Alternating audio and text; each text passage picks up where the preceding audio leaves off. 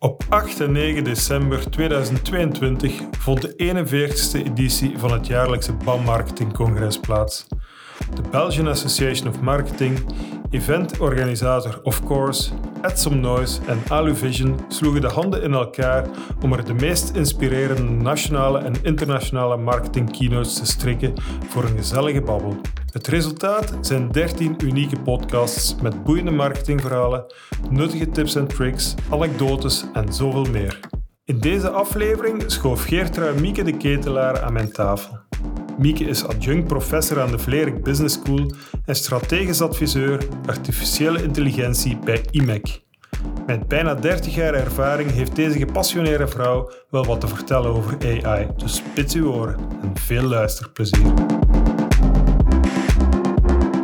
Dag Mieke, fijn dat je hier bent op het marketingcongres. Ik heb juist je talk gezien. Het was leuk. Zeer inspirerend, maar voor de mensen die het niet gezien hebben, zou je even kunnen samenvatten waar het over ging, wat het belangrijkste idee was?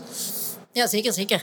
Dus bij mij in mijn werk eigenlijk altijd zorg ik ervoor dat AI op een correcte manier in de wereld kan landen. Want ik ben al 30 jaar actief in de wereld van artificiële intelligentie en ik vind het fantastische technologie.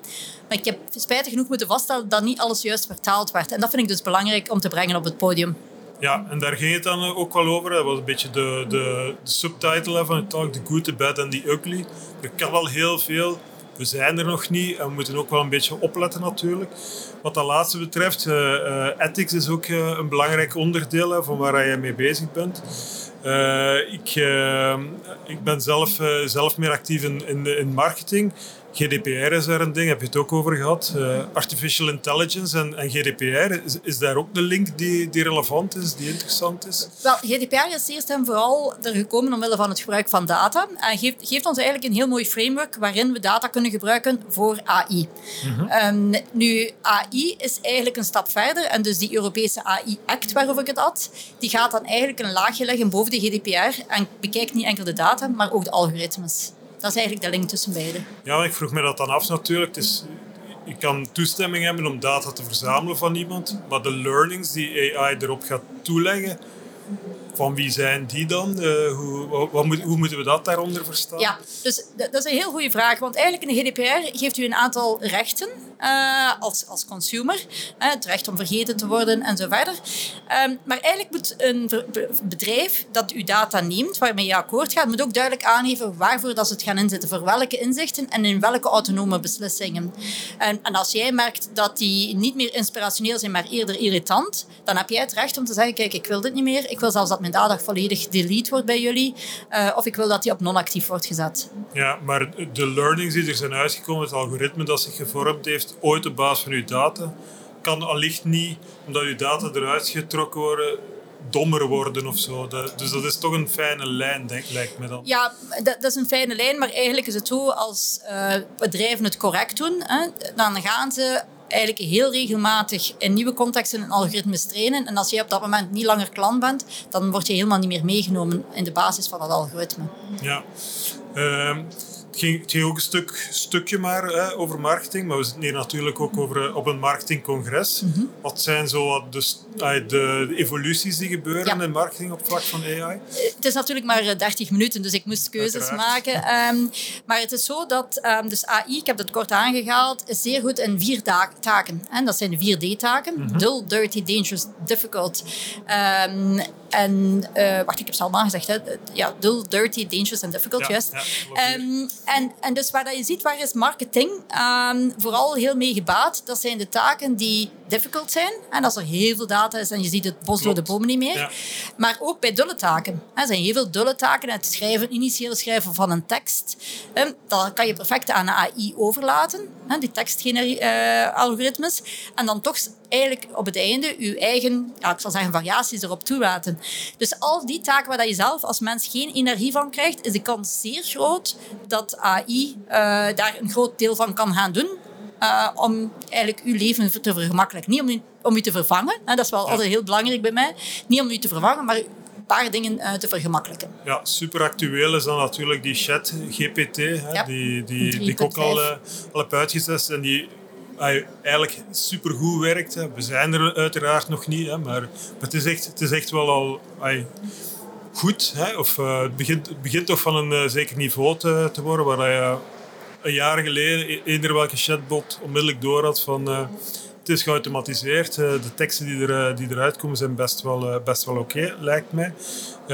De vraag is natuurlijk, gaat dat gebruikt worden omdat die taak van copywriting dul is? Hè? Dat is een discussiepunt. Of omdat die geld kost. En is het dan een efficiëntieverhaal? Hè? Dus dat zal ook deel uitmaken, veronderstel ik. Ik denk dat het antwoord dubbel is. Ik ga je uitleggen waarom. Eerst en vooral gaan bedrijven, die kijken enorm sterk naar de kosten en de revenue, gaan dat natuurlijk inzetten vanuit een profitgedachte. Dus dat is deels, moet ik eerlijk toegeven, ingezet om toch bepaalde zwaardere kosten, personeelskosten, te gaan optimaliseren. Ja. Ik ga niet mij uitspreken hier als dat correct is, maar dat is wel iets dat gebeurt. En ten tweede is het wel zo dat ik toch hoor dat mensen die schrijven, die kunnen een moment hebben waar ze geen inspiratie hebben. Ik werk zelf met een aantal copywriters die zeggen, ik sta op, ik heb geen inspiratie. Op zo'n moment is zo'n bot wel handig. Want die kan voor de dag van vandaag aan de hand van een aantal keywords wel een basistekst al opmaken, die jij dan een beetje als kickstart kan nemen om verder te gaan personaliseren. Ja, ik wou er nu niet per se een positie in nemen van is het goed of is het slecht natuurlijk. Hè, maar dat is natuurlijk wel iets dat we vaak horen bij AI en al 50 jaar ligt van ze gaan ons shop afnemen. Hè. De computers gaan ons shop opnemen, maar de realiteit is meer gemixt, denkt u dan toch?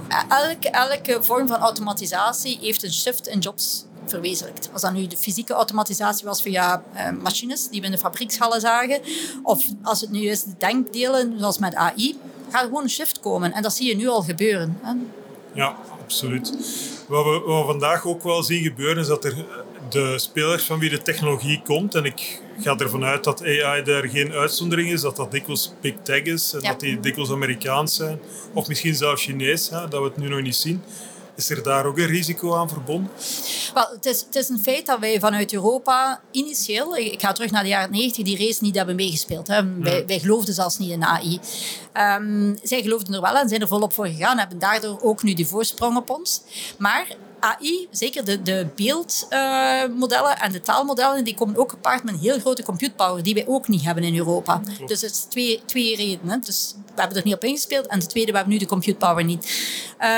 Is daar een gevaar? Ja, absoluut. Want als je kijkt naar die chatbot, die recente GPT 3.5, die is zeer goed, maar in het Engels. En die is vooral gestaafd door Engelse teksten, maar niet bijvoorbeeld door Nederlandse teksten die onze contextgevoeligheden zouden kunnen bevatten. Dus daar moeten we toch wel voor waken. Ja, en ik wil het zelfs nog verder trekken. En we zien vandaag de dag, nog los van AI, de vraag of de roep naar data, dat die zeer sterk begint door te sijpelen. En we hebben er zelf ook een whitepaper over geschreven. Wat moet een adverteerder doen met data? En iedereen is het daarover eens, maar de realiteit is dat er zeer weinig bedrijven echt op investeren, op hun eigen data. Dus ik kan me inbeelden dat dat bij AI nog een stap verder is. Dus wij leunen, Joe Politie had er ook een stuk over. Hè. We bouwen onze huizen op gehuurde grond, rented ground. Ja, onze marketingcampagnes zijn ook wat dat betreft op gehuurde data. En de volgende stap is op gehuurde intelligentie, veronderstel ik. Wat kunnen we doen daaraan? Wel, het is effectief zo dat ik zie dat een aantal partijen zich gewoon specialiseren en dat als een service gaan aanbieden. Nu, je moet altijd starten met de challenge. Ik heb dat ook aangegeven in het voorbeeld met het restaurant. Je begint niet met het hebben van data. Ja. Dus ik denk dat de juiste manier om ernaar te kijken is kijken welke challenges zouden we toch wel beter kunnen doen of zijn onze resultaten niet goed. En daar kan je zelf mee aan de slag. Maar om allemaal als bedrijf, als kleiner bedrijf of als agency te gaan inzetten op data en analytics, denk ik, is foutief. Ik denk de services die geleverd worden, net zoals je services afneemt ook voor bankaire zaken, kan je die nu ook afnemen voor AI-zaken. Ja. En dus dat is wel een duidelijke trend die we zien. Oké. Wat we ook wel vaak zien is, vaak kan er zelfs nog, los van artificial intelligence, kan er eigenlijk al vandaag de dag veel meer gedaan worden dan er gedaan wordt. Er wordt toch vaak teruggestapt op de platgetreden paden. Hè? Ja. Misschien dat AI daar wel een verstelling in kan geven. Of dat is misschien het stukje doel van marketing. Ook iets anders proberen enzovoort. Nee, absoluut. Het is ook een risk. Ook het vaak niet begrijpen. Het AI wordt vaak als iets complex gezien. Terwijl dat eigenlijk helemaal niet zo complex is. Maar je moet een bepaalde moeite doen. We willen allemaal met onze digitale snufjes aan de slag. Maar je moet een bepaalde moeite doen om te verstaan hoe ze werken. Het voorbeeld dat ik gaf van de microgolf. Ja, we gebruiken het allemaal. moeten wij die fysica kennen, maar nee. En tot een bepaalde hoogte moet je zien van wat kan het voor mij betekenen, maar niet gewoon om het hebben, voor het hebben, maar om het probleem op te lossen. Ja, wij merken zelf dat digital al als moeilijk beschouwd wordt. Dus ik kan mij begrijpen dat AI dat nog verder zit, inderdaad.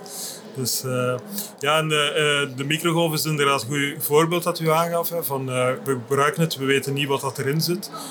Goede AI zou naar mijn gevoel eigenlijk niet voelbaar moeten zijn, maar ons toch ergens een meerwaarde moeten geven.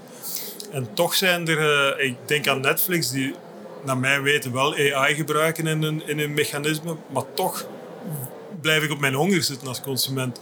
Hoe komt dat? Wel, ik denk het zijn een aantal punten die je aanhaalt. Hè. Dus ik denk inderdaad op de dag van vandaag zien we niet waar AI zit. Dat is op zich voor mij ook eerder een gevaar. Okay. En eigenlijk is het al zo dat hoe groot het ergens op een doos staat, powered by AI, hoe minder AI erin zit. Dus Colgate heeft een tandenborstel uitgebracht, powered by AI. Ik kan u zeggen, daar zit geen AI in. Dus ik vind wel dat het er moet opstaan, powered by AI. Maar dat er net zoals bij een leaflet bij geneesmiddelen aangegeven wordt van kijk, wat gaat het met jou doen? Hoe kan het mogelijk jouw gedrag beïnvloeden? Hoe kan je mogelijk voelen dat het de verkeerde richting aangaat? En hoe kan je het stoppen? Maar ik vind wel dat die transparantie er moet zijn. Want het volledig als een hidden technology houden, vind ik gevaarlijk. En is dat een standpunt van uzelf? Of zit dat mee in dat AI-charter waar u over sprak? Daar zijn we al heel lang rond aan het lobbyen. En dat zit nu effectief ook in de European AI Act. Dat alle AI-systemen die een invloed kunnen hebben op de sentimenten of de gevoelens van een mens, moeten gedocumenteerd zijn.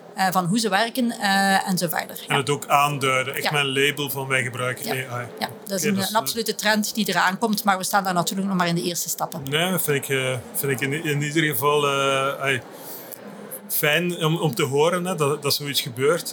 Maar ik denk ook, we moeten ook opletten dat we AI niet positioneren als iets gevaarlijk. Nee, absoluut niet. Ja. Maar de vraag is wel, kan het gevaarlijk worden natuurlijk? Hè? Dat gaat wel wat verder natuurlijk, maar... Ik denk, kijk, AI op zich is niet gevaarlijk. Dat is een algoritme, dat is een wiskundige formule die iets uitspit. 0,5, 0,9, 2,0.